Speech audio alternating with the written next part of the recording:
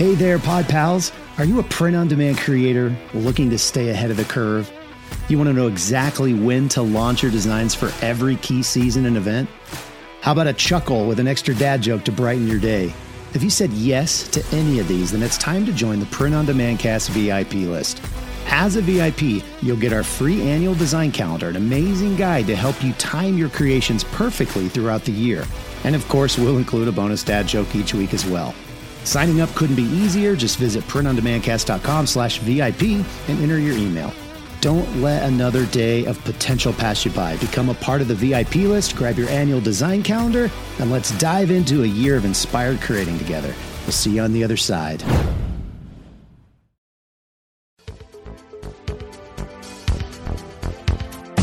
Radical! Welcome to this week's episode of the Print on Demand Cast. Each week, join the gnarly Travis and Josiah as they provide insight into the print on demand industry and equip you with the totally tubular tools, advice, and strategies you need to achieve success and hopefully have a few laughs along the way. Now on to this week's Totally Tubular show.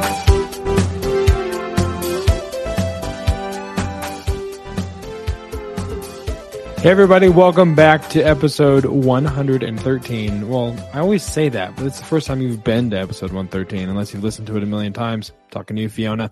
I'll just say welcome back to the Print on Demand Cast. It is great to be back. I know last week Travis was solo because our schedules couldn't really sync up, and my work's been a little crazy, which is always a good thing for me, but sometimes it lends itself to things not adding up or lining up, and so apologize for missing last week. I listened to the episode, and now Travis said, for those of you that are Josiah fans, I'm sorry he's not here. And I was like, I don't know how many are actually, I think they're just like Print on Demand Cast fans or Travis fans, but I don't know how many, like the percentage breakdown. It's a rabbit trail. Nonetheless, it is good to be back here. And Travis, it is Monday afternoon. We're recording this, but you and I saw each other a few times over the weekend. So, aside from the parts that we saw each other for, how was your weekend in total? It was good. It was a pretty relaxing weekend. So yeah, I enjoyed it. We got together on Saturday morning with some friends and played some pickleball. Yeah. And I don't want to toot my own horn, but actually, yes, I do want to toot my own horn because I was pretty amazing on that pickleball court and had a pretty good day. Yeah, you were undefeated. No matter what team you were on, you were undefeated, and that's just how it was. I was on your team one of those games. It was my first time playing pickleball in, I don't know, probably like 4 or 5 weeks maybe. Yeah. After having gout in my ankle and then in my other toe and then being out of town and then just being sick when I got back from me. I mean, it was just a whole thing. And so I was excited to finally get out there, but legs were sore, ankle was a little sore, but thankfully I woke up the next morning and I was still able to walk and didn't like flare up any actual issues. But yeah, I enjoy the game, even though I got my butt whipped for most of the day. And Travis did all the winning. I want to win. So, what it is, It was still a good time. So, yeah. I got a little bit of aches and pains in my back. I woke up later that afternoon. I'm like, because the motion to hit the ball is just, I have not been working out, is probably putting it mildly. And, that was quite the workout for my back. And it's still, even today on Monday, 2 days later, it's still saying, what the hell was that? Yeah. One of my friends from the church I go to in Loveland, he came in and joined us, and he and his wife are the creative pastors at the church, and he played with us. And then I guess he went home and played for another hour and a half, 2 hours with his wife on the pickleball court. So I saw him Sunday morning, and I said, "How you feeling?" He's like, "Well, I made the mistake of playing more pickleball, so I'm pretty sore." And I was leading. His wife was on the team that morning with me, and she's like, "Are your legs sore?" And I said, "My legs are super sore." And I played for 2 hours. You played for we all have this internal pickleball conversation going at any given time and then as soon as service was over, she was like, we're going to go play pickleball if you want to join us. And I'm like, you guys are crazy. They are fiends for pickleball. Yeah, it's a pickleball phenomenon. It's catching. It really all is. It's like I think it's one of the quickest growing sports in America at the moment, which is kind of crazy. So yeah, it's a lot of fun. It's an easy game to play, easy game to learn, and it's a good time. The only sad part is that the days are getting colder here in Colorado, so I think our pickleball, unless we want to go like to a rec center or something. The Longmont here in Longmont, the rec center does have indoor courts. For I think certain days of the week they'll do for indoor. So it's still possible. It's just gotta put in extra effort. Mm-hmm. So in other news as well, besides the Bills beating the Chiefs last night, it was a good game. Oh, you had to bring that up. I brought up the pickleball. It was a really good game, and you brought up your Bills butt whooping. I wouldn't say it was a butt whooping. It was still a really close game. It was most of their exchanges. Yeah, I was telling my coworkers today, we had a team meeting in the morning, and my manager always asks about football, and all the Denver fans are very silent. And I just said, hey, it was a good day. Yesterday was a good day of football. I said, but anytime the Chiefs and the Bills play, it's like appointment football. It's like you should just watch the game because it's good football. Right. Whether you're a fan of either one, it really is some of the most entertaining games you'll see. Josh Allen playing leapfrog on the way to first down, just crazy. So, but we also hired a new VA. Talk a little bit about that. Yeah, so been looking for a VA to do some product listings and some account maintenance on our Amazon and Walmart accounts, and I had a VA that was with me for 3-4 years actually leave a couple months ago, and we transitioned a lot of the stuff to a different one for kind of the interim, but some things just weren't getting done, and so we've been looking for a new one, and she started this morning, so excited to have Maria join our team, and she's from the Philippines, and she's excited and drinking from a fire hose, as it were.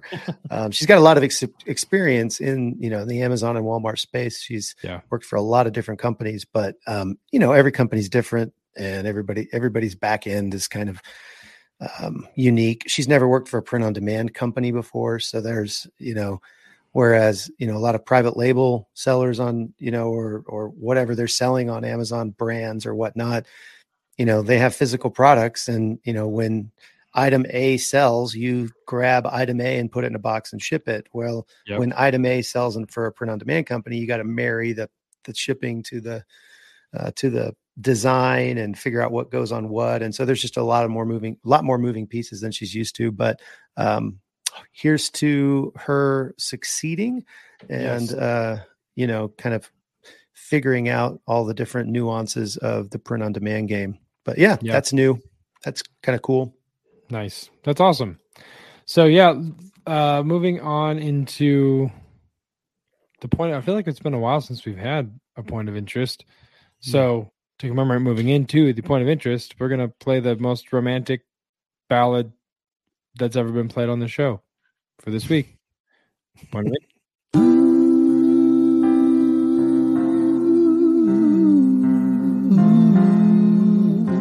Point of interest.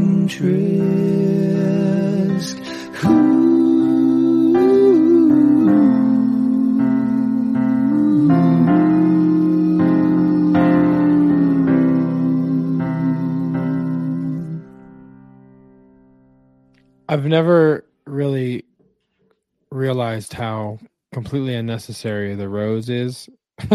It's all unnecessary, but the rose blooming in like quarter speed, it's not at all necessary at all. And so if you're listening to this and you're like, what the hell are you talking about?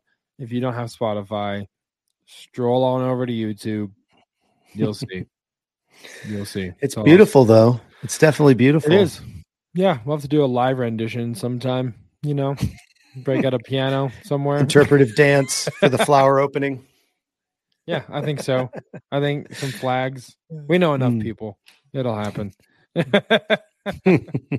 So, this week's point of interest was kind of prompted by a post that you made on Facebook talking about a delivery that you had received that week, which consisted of basically just piles and piles and piles and boxes and boxes of tea towels and pillows.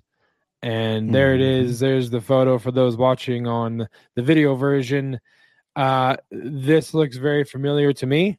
It brings back some PTSD of me having to hoof and haul and lift. And I believe in The Office, Jim and Dwight call moving boxes hauling cube at some point to make it more entertaining for themselves. So whenever I see these, I just think hauling cube because that's what we did. But Travis, for those looking, why don't you kind of explain what it is that we're looking at? Sure. So, we went since taking over the What For Apparel accounts, a lot of their clients were selling different size pillows, pillowcases, which we DTG print, and tea towels, which we also DTG print. And so we had gotten some stock from What For Apparel when we took over. We paid for some stock that they had, and it going into Q4, I knew that we were going to go through all of that, and if not, and then some. And so I had to place another order. I was able to find one supplier for both the tea towels and the pillows. And this isn't even all of them in the picture here. There's still several more boxes. The UPS driver had to make some more deliveries before he could, find more boxes. He had, hundreds of boxes in his truck. So he came back later and gave us some more, but all of this is now cleaned up. It's in the storage unit outside, organized by, size and color of the pillow and all of that. But yeah, so what we wanted to talk about on the point of interest is where I got all of this stuff. Cause obviously I didn't, go to Sanmar or S&S and get all this stuff. You can probably tell that, well, maybe you can, maybe you can't. This was actually purchased on Alibaba, or a contact from Alibaba, and shipped sea shipping from China, and then shipped UPS from the port to our facility here in Colorado.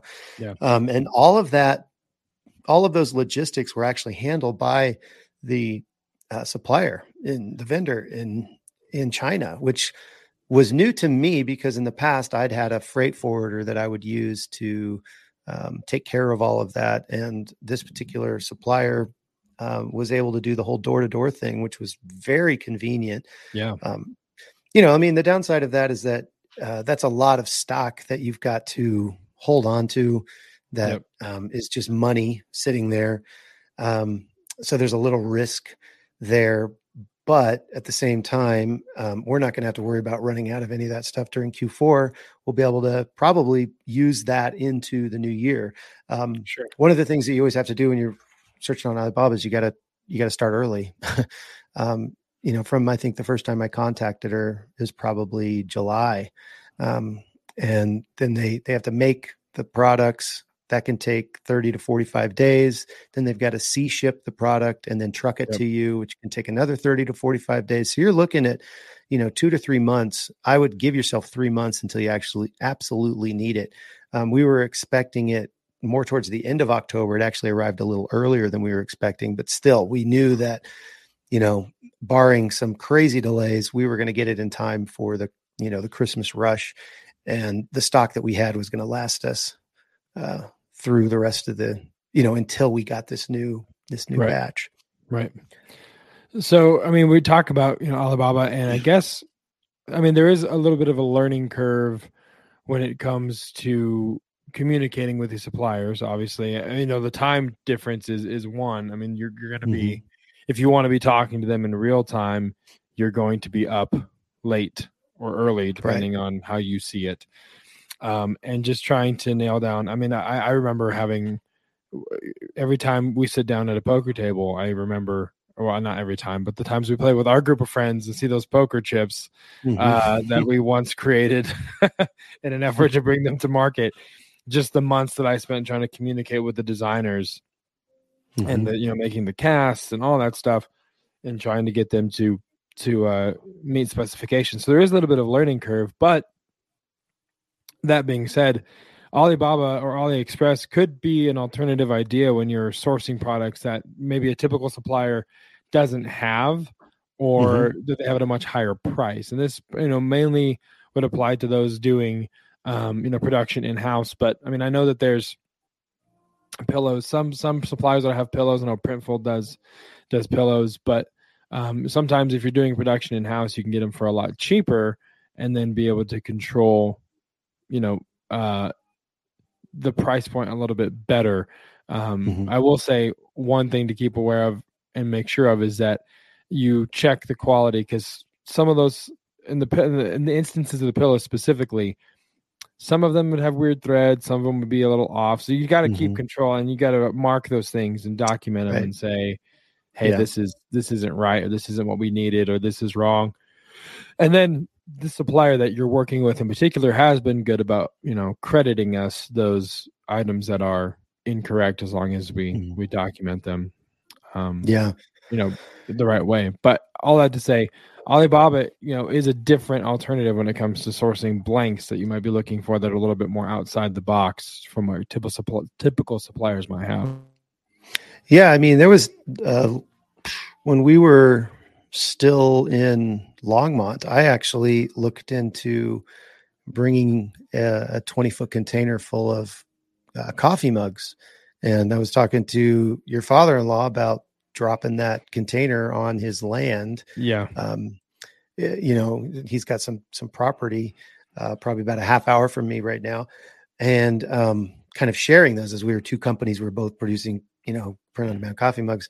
And we never went forward with it. There were a lot of extra costs involved because when the storage container comes, you've got to unload it.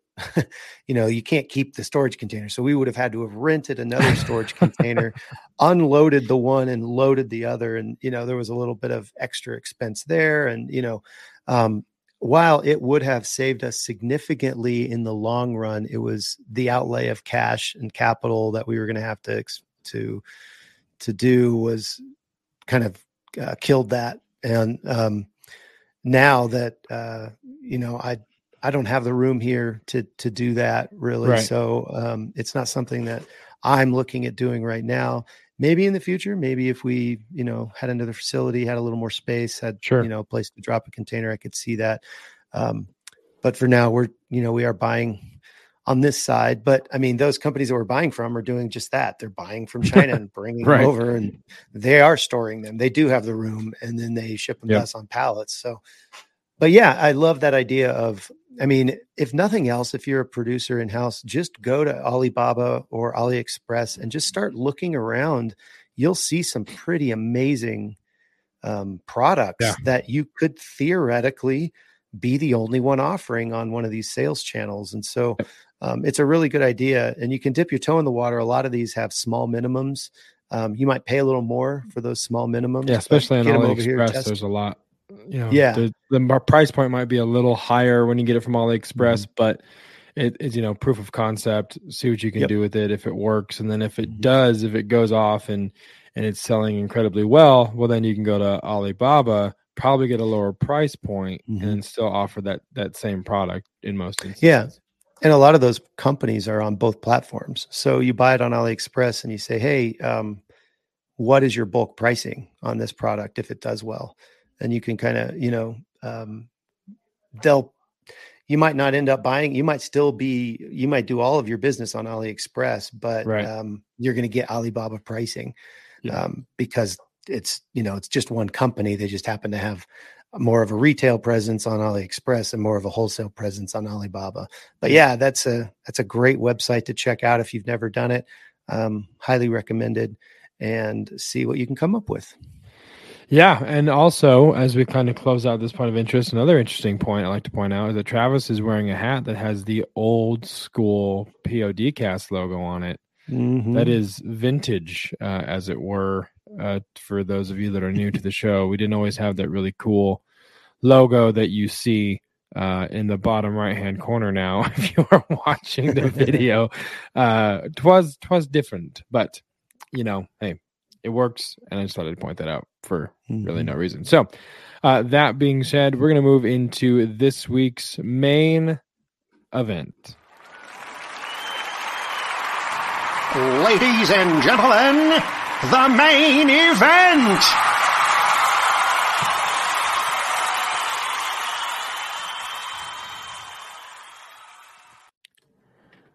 All right, Travis, this week we're going to be talking about drop shipping. Everything you need to know about drop shipping. Drop shipping 101, as it were.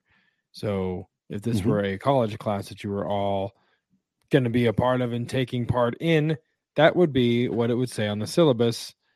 And we were going to teach you. You're going to learn today. So we're going to teach you all about drop shipping 101. So Travis, what's one of the first things when it comes to drop shipping that people need to do or be aware of? Yeah, I think you can probably piece this whole episode or this whole main event together from past episodes, but we got some feedback from some of our long-term listeners, and they were like, hey, you should go back and maybe look at these. We did, I think it was episode 4, we did like, what do you want to be when you grow up? And kind of the idea of what type of print-on-demand seller do you want to be? And so dropshipper is one of the big ones, I guess. It's probably the lowest barrier to entry, or at least one of the lowest barrier to entries. And so, so the first thing you want to do is you need to register a business with the Secretary of State. Do it right. Open a business checking account. As not sexy as that is, everyone's tuning out because they thought step 1 was make cool shit. But no, it's register with the Secretary of State. So please, for those of you that were wanting sex appeal from a podcast with 2 gentlemen talking about print on demand, stay put. Okay. He's telling the truth. You have to do it right. So register your business with the Secretary of State. It's for your state, and they'll give you an EIN, which is an employee identification number. The way you register, really, I would recommend maybe talking to a CPA or somebody who has a little more knowledge. I'm not giving advice right now. I'm not a CPA, but you can register as just a sole proprietor. They call that a DBA, doing business as. So, for example, the Print on Demand Cast has an EIN. It's Travis Ross, DBA, Print on Demand Cast. So it's all coming through my main, it's all technically, any income we make on this is technically taxable income. Right. Obviously I can still deduct like the cost of this microphone and the cost of the subscription for StreamYard and, some of those things I can deduct that. But that is a DBA structure, a sole proprietor structure. You can start that. That's pretty easy, really. It's probably the easiest way to start. But once you start making a little bit of money, you want to start paying yourself. Maybe you're wanting to hire some employees that are stateside. You might look into an S corporation, which has some certain tax advantages that I'll let your CPA explain to you. But you can save in taxes because it's not all coming through your personal, so not every dollar that's coming in is taxed at the same rate. Some is taxed at a corporate rate, which is a lot lower than your personal rate. And so after you've, established yourself, you can transition a DBA to an S corp. But there's certain times you have to do that. You usually have to do that at the beginning of the year. So I would, if you are a DBA right now and you're doing well and you're considering it, when you talk to your CPA at the end of the year about, kind of end of year taxes and write-offs and things like that, if you have a meeting scheduled with your CPA, if you don't, go schedule a meeting anyway, because you need to talk through all that stuff anyway. That's another podcast. But ask them about, hey, am I ready to be an S corp? And if so, what are the steps to do that? And that might be something that is very advantageous to you, depending on where you're at in the whole process. But do it right. Get your business checking account. Don't run it through your personal account. Register your trade name with your Secretary of State. Get your EIN number. Do it all the right way. If you're starting, you'll thank yourself later. You'll thank your past self at some point. I promise. Yeah, don't just leave stuff for future you, because then past you can be a little resentful. Speaking from experience, so take care of future you and just do it now. And then, of course, the next thing would be just deciding on a niche. And we've had a lot of episodes and a lot of guests talk about, how do you decide on a niche? What do you want to go with? What should you start designing for? Who's your avatar? Who's your ideal customer? Who's that person? So I think for me, the best piece of advice that I have found, at least just to start, is just start in things that you're passionate about, things that you already love, you understand, you are a part of that fan base, because then it's easier for you to create designs around something that you yourself are a part of that niche. And so you're selling to people that are like you, which is a really easy place to start. Because like I said, the design ideas aren't typically very sparse. You should know what would sell well to people that you are in a fan base with, even if it's, I know last year you guys did a shirt that was cultural, but it was also very much like a football NFL niche, and you have to get a little creative if you are an NFL, if that's your thing, if you love NFL. You don't want to just go and start printing Chiefs and Bills logos on your stuff, because that will not work out well for you. However, if there are things that are said, or things that, Chiefs fans understand, or something that happens in a game, and you want to put it on a shirt, and it's the colors, it's the team's colors, so people understand the correlation. That is passable. I think I did one of the first ones I ever did was "Don't Be a Masshole," which was targeted towards people that are fans of Boston teams like the Patriots specifically, but I did it in a Boston Red Sox type of color scheme, font. So like it was and font, and so people got the correlation. So I think for me that would be the biggest piece of advice when you're doing a niche. And then it would be research niches. There's so many things. I'm blanking on his name. We've had him on the show, and he's from Colorado, and he made Neil Lassen. Yes, Neil Lassen has so many tools that are good for niche researching. E-Rank is good for researching as well. Things that you can look into and see that you might not be a fan of that particular niche, but according to the data, it's getting this many searches and this many hits, and there's no competition. And so when you do that kind of thing, who gives a rip if you are a fan of that particular niche? You'll make money. So just, do that, and kind of dive deep and sell things that are relevant to that particular niche that you've researched. Yeah. I think that really covers it. You can go there's two different routes, really. You can go throw a bunch of niches at the wall, see what sticks, and then try to go further down the rabbit hole, like I was actually talking about last week. Or you can just start with something, that you enjoy. I know, Josiah, you did a wrestling kind of, you helped with a wrestling brand that you and a friend started, and it's because you enjoy, WWE or whichever, whatever they call it. Whatever three letters. Yeah, it's all three. It's all a bunch of letters. NFL, WWE, NBA, just, But yeah, I did. And so it's because we knew what we'd sell. And it was very tongue in cheek. It was real. Our tagline was "Real shirts making fun of a fake sport." Basically, is what we coined ourselves as, and very sarcastic and kind of like obviously not taking everything too seriously. And it worked. It worked really well. It was a lot of fun for a while there. So, but yeah, that's my that would be kind of my go-to advice. And then of course, once you have a niche and you know what you want to sell, then you need to find a designer. And there are a few ways to do that, right? So one of them that we just talked about, a VA, that would be a really good way to find a designer. A lot of shout out to Ron.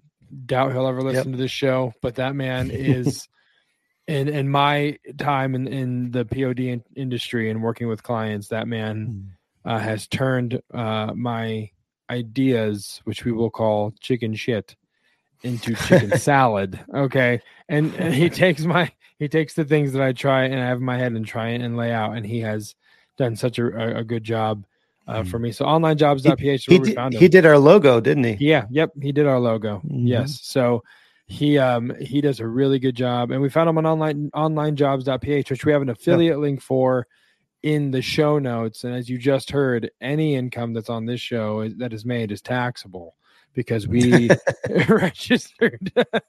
So that has nothing to do with online jobs at all. But we do have an affiliate link in the show if you guys want to use that and use that service to find someone. Because I'm telling you, there's some incredibly talented, qualified, and skilled people in the Philippines that will absolutely revolutionize your workflow because of how efficient they are at what they do. So I can't sing those phrases enough. I really, really enjoy the people that I've worked with from that platform. Yeah, totally. There's also Upwork, which is another platform that's pretty pretty well known, I guess, for virtual assistants. You can find virtual assistants from the US on Upwork. You can find them from all over the world. The thing that I like, that I prefer onlinejobs.ph is that once you have hired the person in onlinejobs.ph, they have like a way that you can use their platform to track their time and pay them and all that. Or you can take them completely off the platform and use your own way to track their time and your own payment methods and all of that. The thing about Upwork is that Upwork takes a percentage. They do all of that for you. They haven't, everybody, you don't get to take them off the platform, I guess is what I'm trying to say. Yeah. They're going to be working in the Upwork platform and you basically pay them through that, et cetera, because you're actually paying Upwork and Upwork is paying them. And so they get less than what you're actually paying Upwork. So if you're going to have somebody for 4 or 5 years, like my last VA, I would have paid a lot more for her had she been solely on Upwork. So I preferred having her getting, interviewing and doing all that through onlinejobs.ph. But it's a viable thing.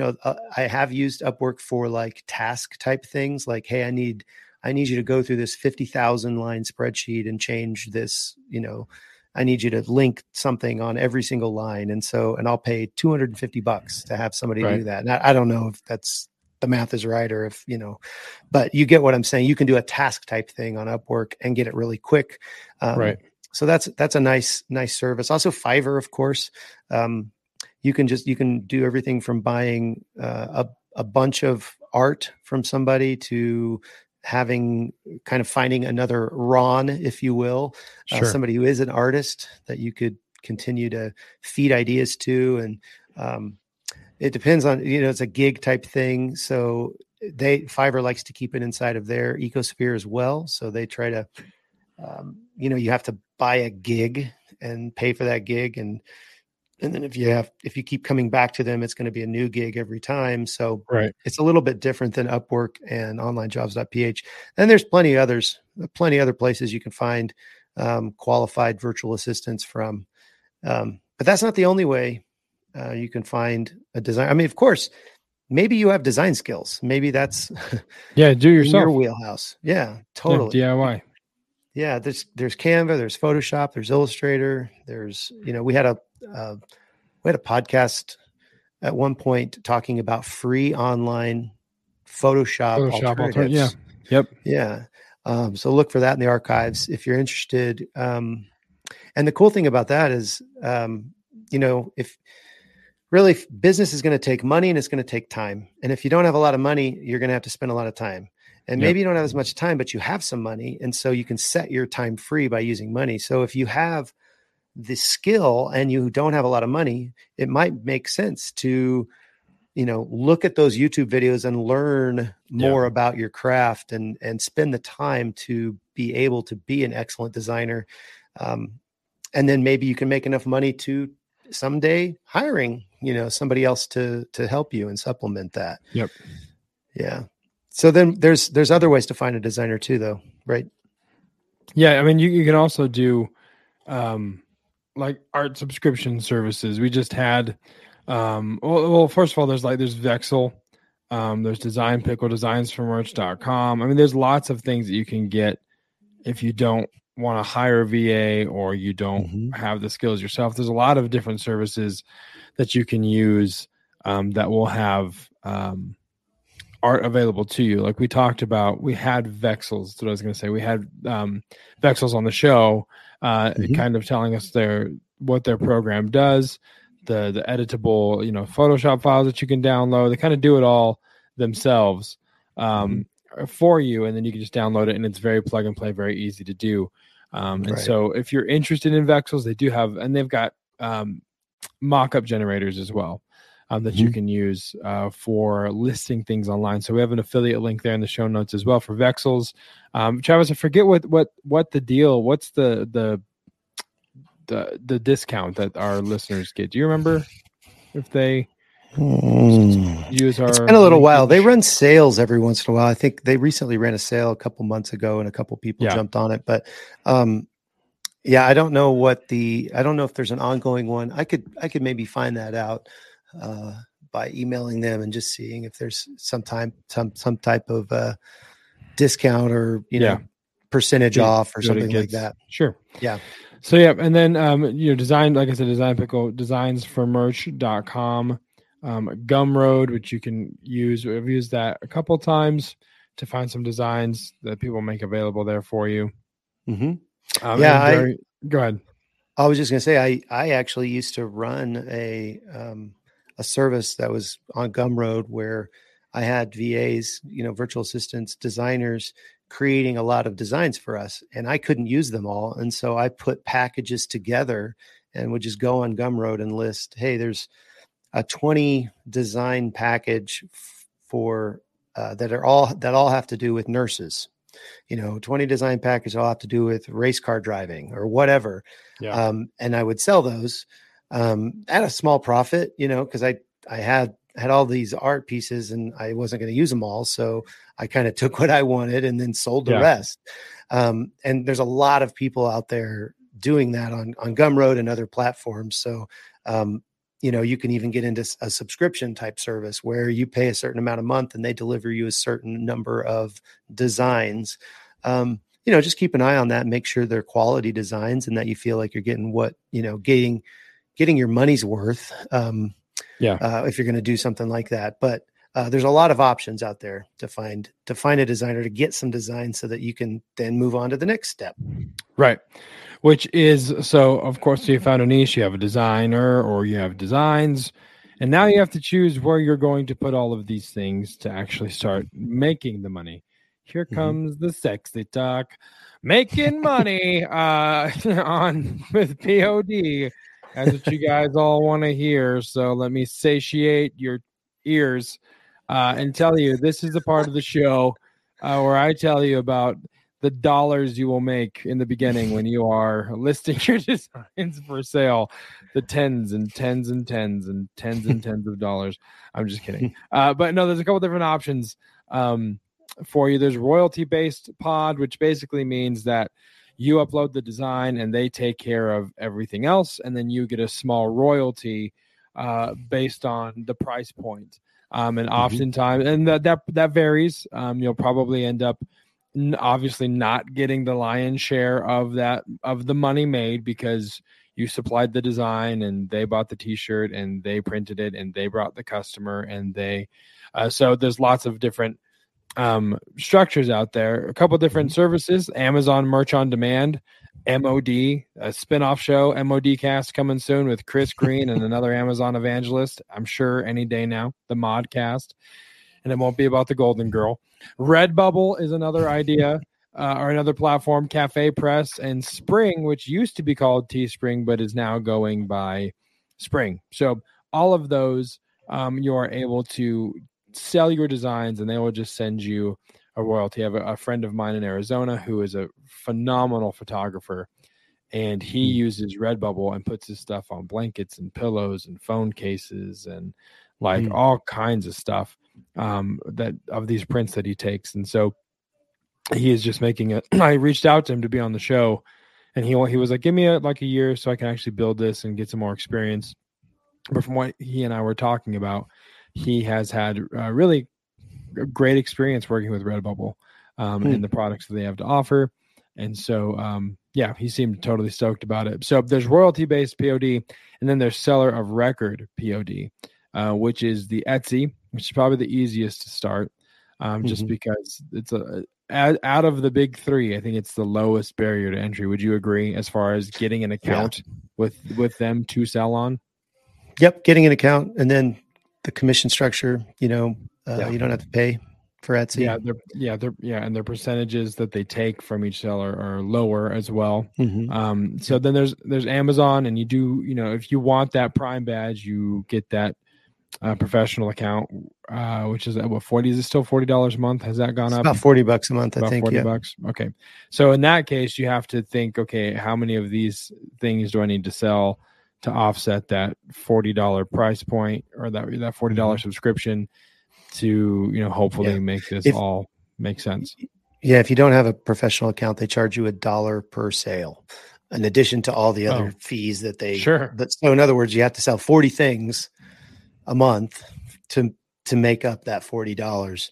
If you're only selling 10 things a month, maybe you can get by not using a professional plan. Although at the same time, if you're a drop shipper, I don't believe they open up API access to you until you become a professional seller. So you can't technically hook up your print-on-demand platform to Amazon without that professional seller account. So you may have to do some copy and pasting for a little while until you get your sales up a little bit, and then you can integrate later. But more on that, more on the integration part later.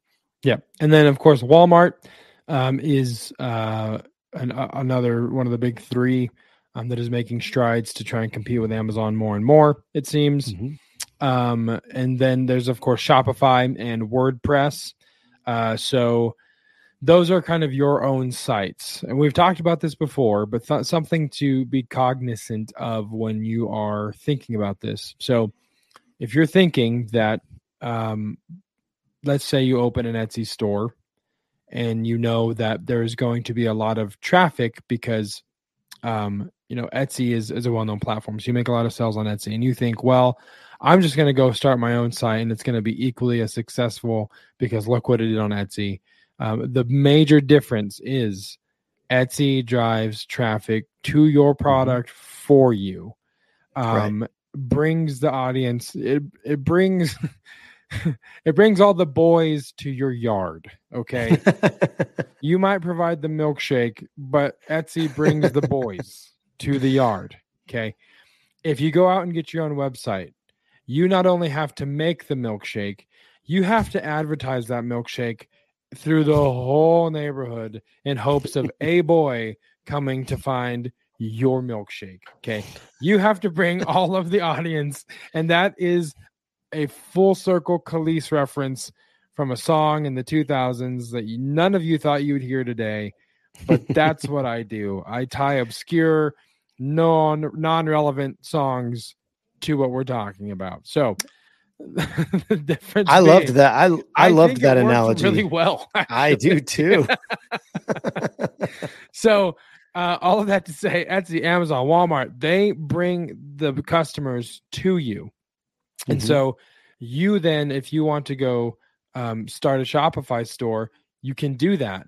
But you also have to understand that you're going to be paying a lot to try and, do Google ads or Facebook ads or go get the audience to come see your product. So that's one thing to keep in mind. If you have a built-in audience, if you're a social media influencer, if you are someone that has a captive audience already through your social media channels, maybe, and you want to sell to them, it might be a little bit easier because you already have people kind of in the net that you can bring into your boat. But for the most part, that's the biggest difference. And that's one thing that I think a lot of people, I know I did for sure, when you're first starting out, didn't quite understand that difference of like, oh, I can't just go start a random novelty shirt site because I have all of these backlog or all of these designs that we're just sitting on. So I'm gonna throw them on a Shopify store. Okay. But they're not going to sell unless you start dumping significant money to try and get people's eyes to your store. Yeah. I think the one other thing I'll add to that is, first of all, you're totally right. All the eyeballs are at Etsy, Amazon, and Walmart, and Redbubble and all these other places that generate their own marketing to bring the traffic.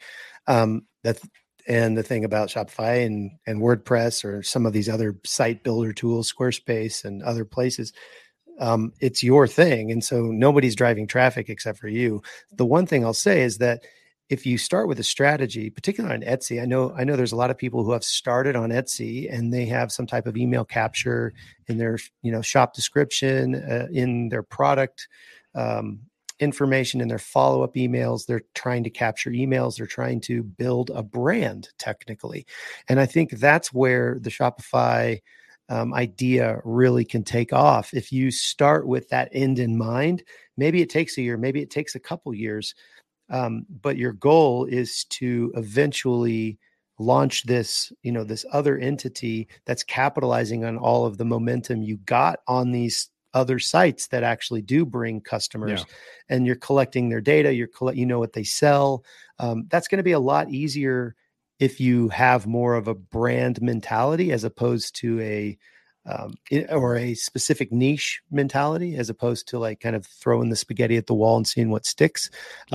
Because those customers are all kinds of different people. Whereas like your wrestling tees thing, I don't know how well that would do on Etsy because, I don't know how many wrestling fans go on Etsy, but if it did somehow take off or whatever, and maybe you had a Facebook group that also had a bunch of people in it, and you were just doing, Instagram and Facebook and this Etsy shop, and you were building this community, that's something that you could that could translate to Shopify, because you now have a built-in audience. You have an email list, you have a group of people you can post to, and they will gladly go to another place to purchase. You just have to direct them and have the plan, have the strategy to move them from one of these other bigger channels to your own channel and capture 100% of the sale, as opposed to having to pay for that marketing effort that Etsy and Amazon and Walmart are doing for you.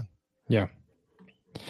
Yeah. So, and then once you pick your platform, you need to pick a print partner, which again, we've talked about, quite a bit about the different options that are out there. We just had Paul on from Gelato, and he talked about everything that they can offer, everything that they have to offer for you as well. And there is an affiliate link to Gelato if you guys want to sign up and give them a shot and just see what they can do for you, see what products they have to offer. I think we talked about in that episode pretty extensively about the advantage of if you're wanting to expand into international markets and how they have actual production facilities in other countries that will make getting things to customers overseas much easier than someone that doesn't have that presence over there. But the affiliate link is for 50% off of the first order. So go ahead and give that a try. Let them know that we sent you, and let us know how it goes. We're excited to see how people's experience with that platform goes as well. And then you, of course, have Printful. You have Printify. And then you have local, supplier providers, I should say, print partners like Make Your Mark Design that can help fulfill and drop ship your orders for you. We've talked a lot about how I think the local advantage, and it would not just be, I'm not saying this just because, Make Your Mark Design is a part of that category, but one thing that you get with local that you don't get with some of the big guys is the ability to pick up the phone and call somebody. I mean, we've had multiple conversations with people who listen to the show and call for a question or, hey, I have an idea, and we pick up the phone. You get a voice. You get someone that can actually talk to you, and not a call prompt. I just waited through, before I got on to record, 45 minutes of call prompts for a work issue, and I was transferred 4 times by 4 different people to the same prompt. And so it's like, that is so frustrating. It's like, I just want to talk. Just transfer me to the person that I need to talk to and get this over with. Because now I'm pissed off, and the person that I talk to is going to end up getting a different version of myself than I was at the beginning of this process. 4 people ago, I was in a great mood 4 people ago, and now I'm just a little irritated, and I'm probably going to be a little short and a little more, to the point. And then there's also Gear Bubble as well. But Travis, anything you want to add to any of those partners that or potential partners? No, I think you covered. I mean, really, it's what's going to work with your workflow.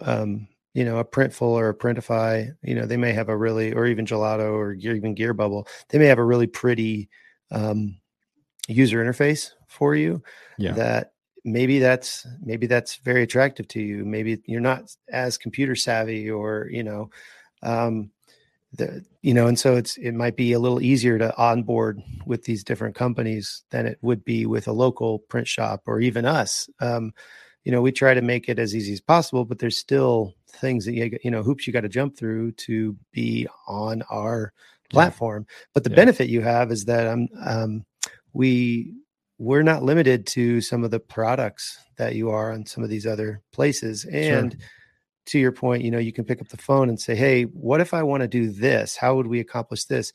And we might actually go ahead and do that. It's not going to be like moving the Titanic to get the new thing that you want to do. And they're like, oh, no, that's not something it's on our, that's not on our roadmap. Where local has a lot more ability to pivot, really. And I was looking for the thing and I couldn't find it. I wanted to just throw the little sound bumper in there. Thank you. Yeah, Josiah. you're welcome.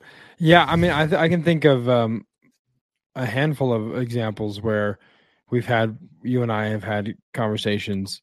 People call in and say, hey, I have this thing, or I have these hoodies that I embroider, and it needs to be this way. And it's like, okay, well, let me talk with the team, circle the wagons. Can we pull it off? What does that look like? Okay, we're willing to do A if you can provide B, or if you can commit to C, or whatever. But there is a lot more malleability to what a local shop can offer most of the time, which is, like you said, like another added benefit. And I know that we've done that, a handful of times in working with clients. For sure. So the next step would be mock-up creation. And, we talked about Vexels having a mock-up ability, but you may not need to do this with certain print partners. But even so, you still might want to swap out their images and use kind of lifestyle or supplemental images. I know with like Deco, which isn't necessarily a drop ship platform, but they do provide when you create a store on Deco, you have images that are provided to you, but they're not usually the greatest. And you probably want to go and swap them with something that's a little more engaging and a little more, to your brand. Like you were saying, if you're wanting a brand mentality, there might be a certain look that you want to achieve that sometimes the just stock photos with your image on it doesn't really provide that. So you want to do something different. You can use VAs to do it. If you have designs and you have a VA that is proficient in Photoshop and wants to create these mock-up images for you, that's another possibility. There's Canva. Yeah. If you want to do it yourself, there's Canva. Photoshop, bulk mockup, which is actually a lot of fun. We've used that a handful of times. It's a Photoshop plugin where you can put the same design on multiple shirts at once, and it really kind of takes the heavy lifting out of mockup generation. And then Placeit.com, which I've used a lot, and Placeit has videos, and man, Placeit has a lot of stuff now. They are adding a lot to their offering as far as what you can do with mock-up creation. But above and beyond that, they have a lot of social media templates and stuff like that too. But a great place for a mock-up generator. Yeah, Placeit actually was recently purchased by Envato, and which is a big company. And they have a lot of other products out there. And so when Envato bought them, they really went pretty crazy with how many more things that they were adding, which was really cool. I just wanted to say one more thing about the if you're using like a Printful and you're doing, a bunch of the same products over and over again, it may make sense for you to use some of these other mock-up tools, because there's only so many times you can look at that girl holding out the mug, and the same person, the same expression, the same nail polish on her hands, and if you're trying to build a brand, that may not be the image that you want to portray. And, it is funny because I'm sure you can relate, but there are times when I'll see things online and I'll be like, that's a Placeit mock-up.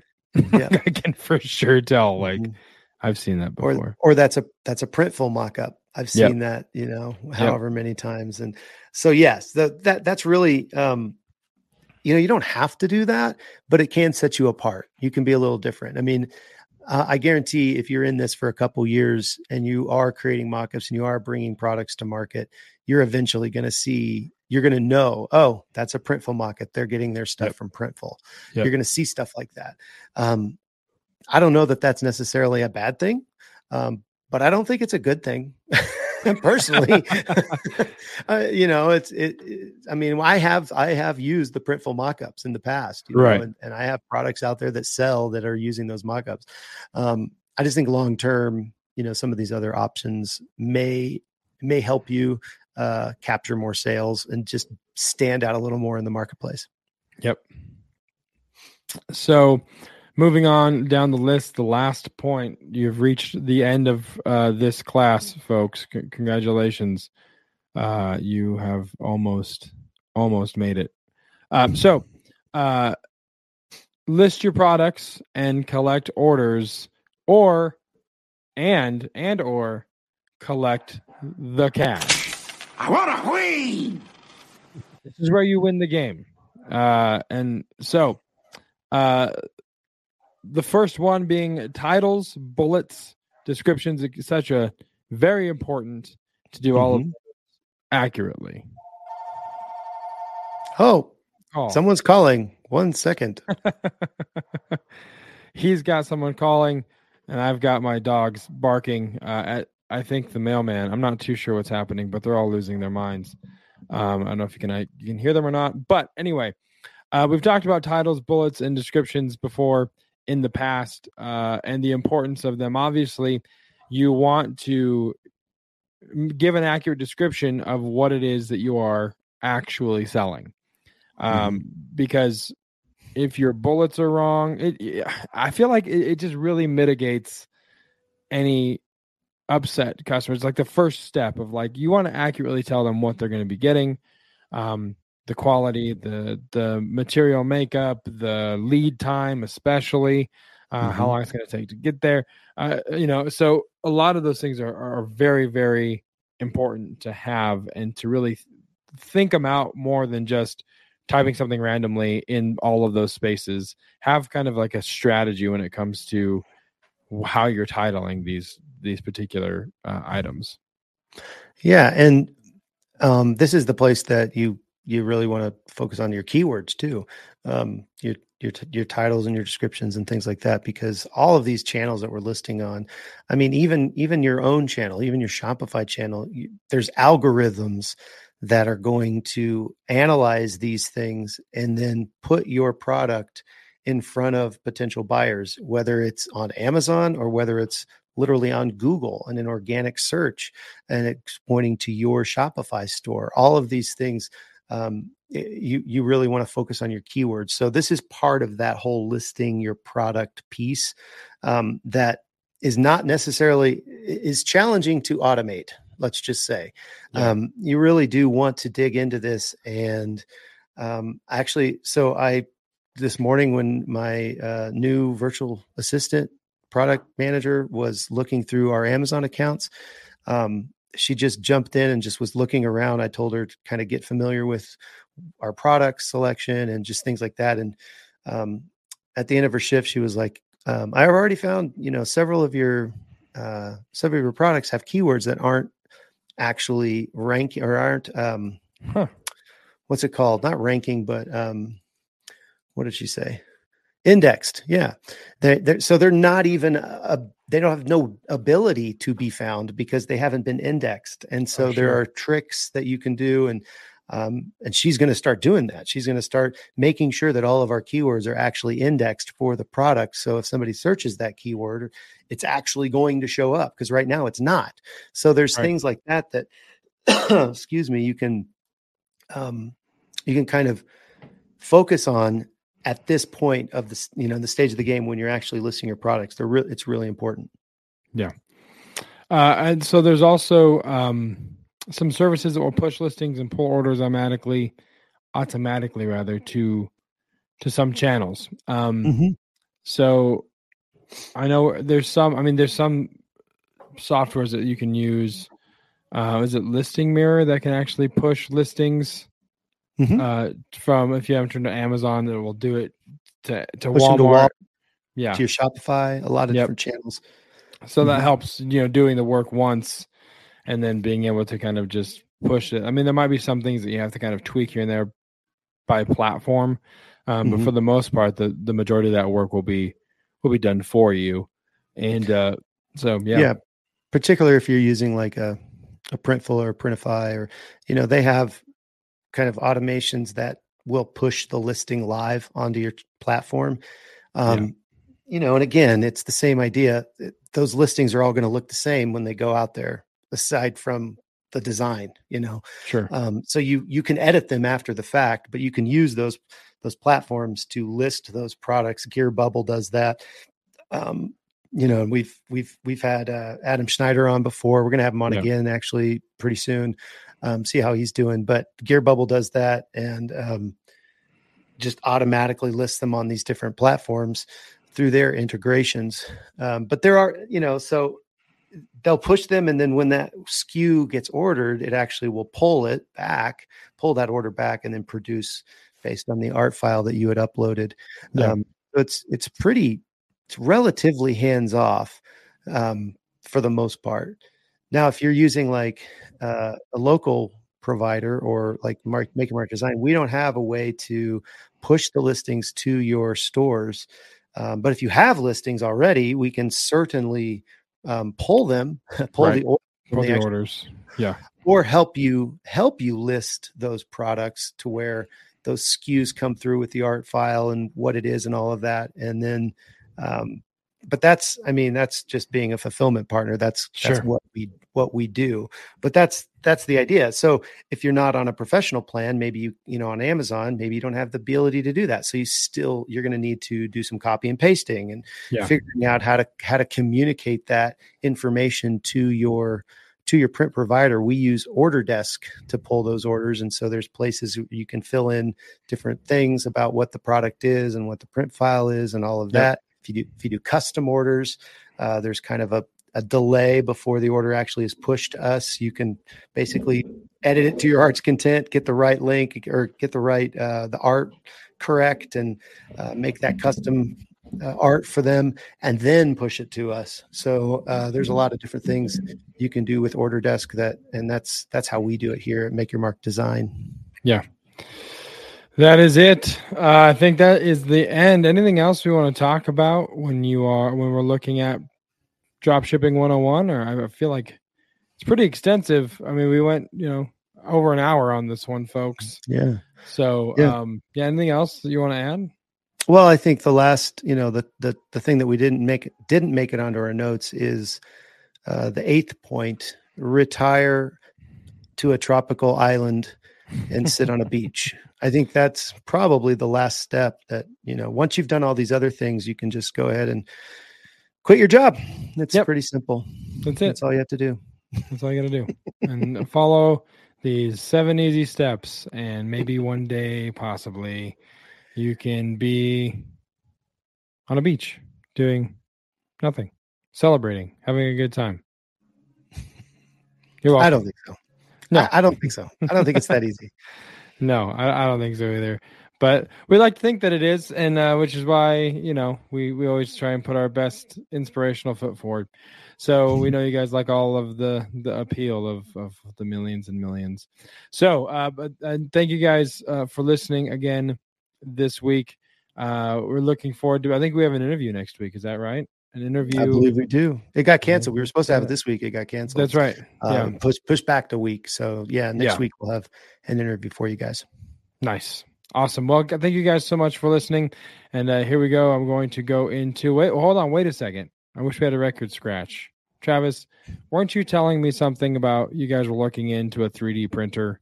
I feel like that's a huge talking point that we should definitely touch. I think 3D printing, even Paul last couple of weeks ago on Gelato was talking about how 3D printers are kind of the wave of the future. You know what I mean? Yeah. So we're definitely looking into that. Yeah, for sure. Hey, did you know You know what the difference between a step stool and a miniature 3D printer is? No, I have no idea. The former is a little ladder, and the latter is a little former. Time for the weekly dad joke. There it is. We snuck it in the ninth hour, the fourth quarter, the end of the game. We got it in there for you on this week's dad joke of the week. But thank you guys so much for listening. As always, if you guys want to reach out to us, please join the Facebook group. It's where you can ask questions to Travis and myself. It's where you can ask questions to any former guests that we've had. A lot of them are in the Facebook group that you can kind of tag and shout out and ask questions. But that is the best place to do that. If you don't like social media, we completely understand. You can email us, info@printondemandcast.com with your question, and we'd be happy to answer it there as well.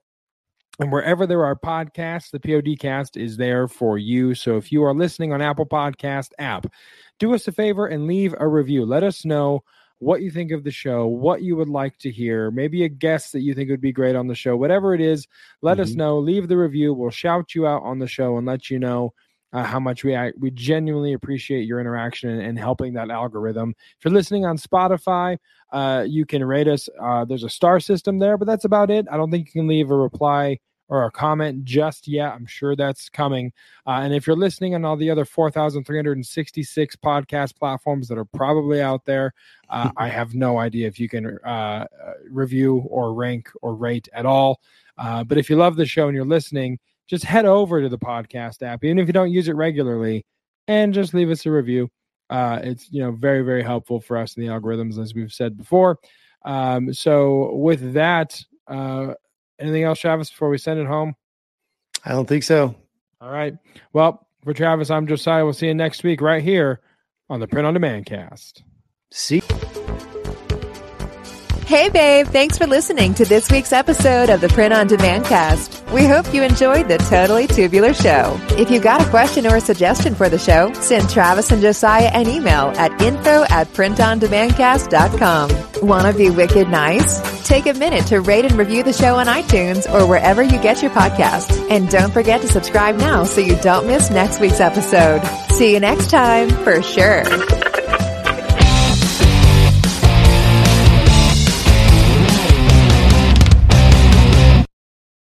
In a world where businesses everywhere are trying to make print-on-demand sales, one podcast goes above and beyond every week to bring the most POD-specific information there is, all to help save the day, every day.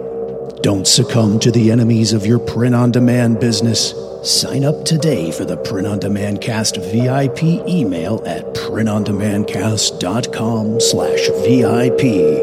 This time, it's for real.